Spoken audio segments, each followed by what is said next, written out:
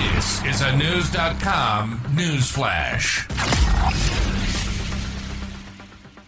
The Durban High Court heard that British botanist couple Rod and Rachel Saunders, aged 74 and 63 respectively, were kidnapped, murdered, and fed to crocodiles by 3 ISIS fanatics.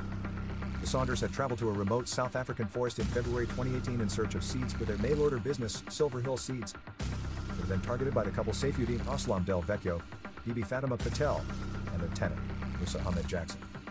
After the couple's deaths, their killers went on a lavish spending spree using the Saunders credit cards, ND splurging the equivalent of $46,000. The botanist's remains were found near a river days later, and their bodies were identified through DNA tests. The local pathologist's office found that there had been damage to the corpses that was consistent with scavenger activity, and crocodiles were considered a possibility. Rod and Rachel were well known in the international botany community, frequently visiting South African forests to collect rare gladioli seeds, which they would later distribute worldwide through their Cape Town-based business.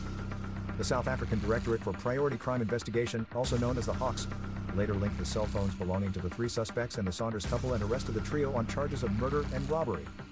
As the investigation unfolded, the police discovered several ISIS documents and memorabilia, along with messages on the suspects' phones discussing killing the kuffar and showing interest in hunting a couple in the forest. The probe also revealed that the trio bludgeoned the couple to death, stuffed their bodies into sleeping bags, and then threw them off a bridge into a crocodile-infested river. The Durban High Court on South Africa's East Coast heard it is alleged that between February 10th and 15th at the Ngoi Forest, the accused did unlawfully and intentionally kill Rachel Saunders, and between the same dates did unlawfully and intentionally kill Rodney Saunders, per Daily Star.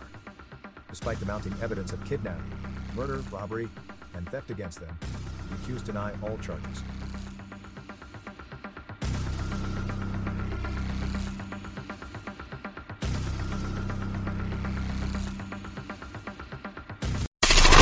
Knowledge.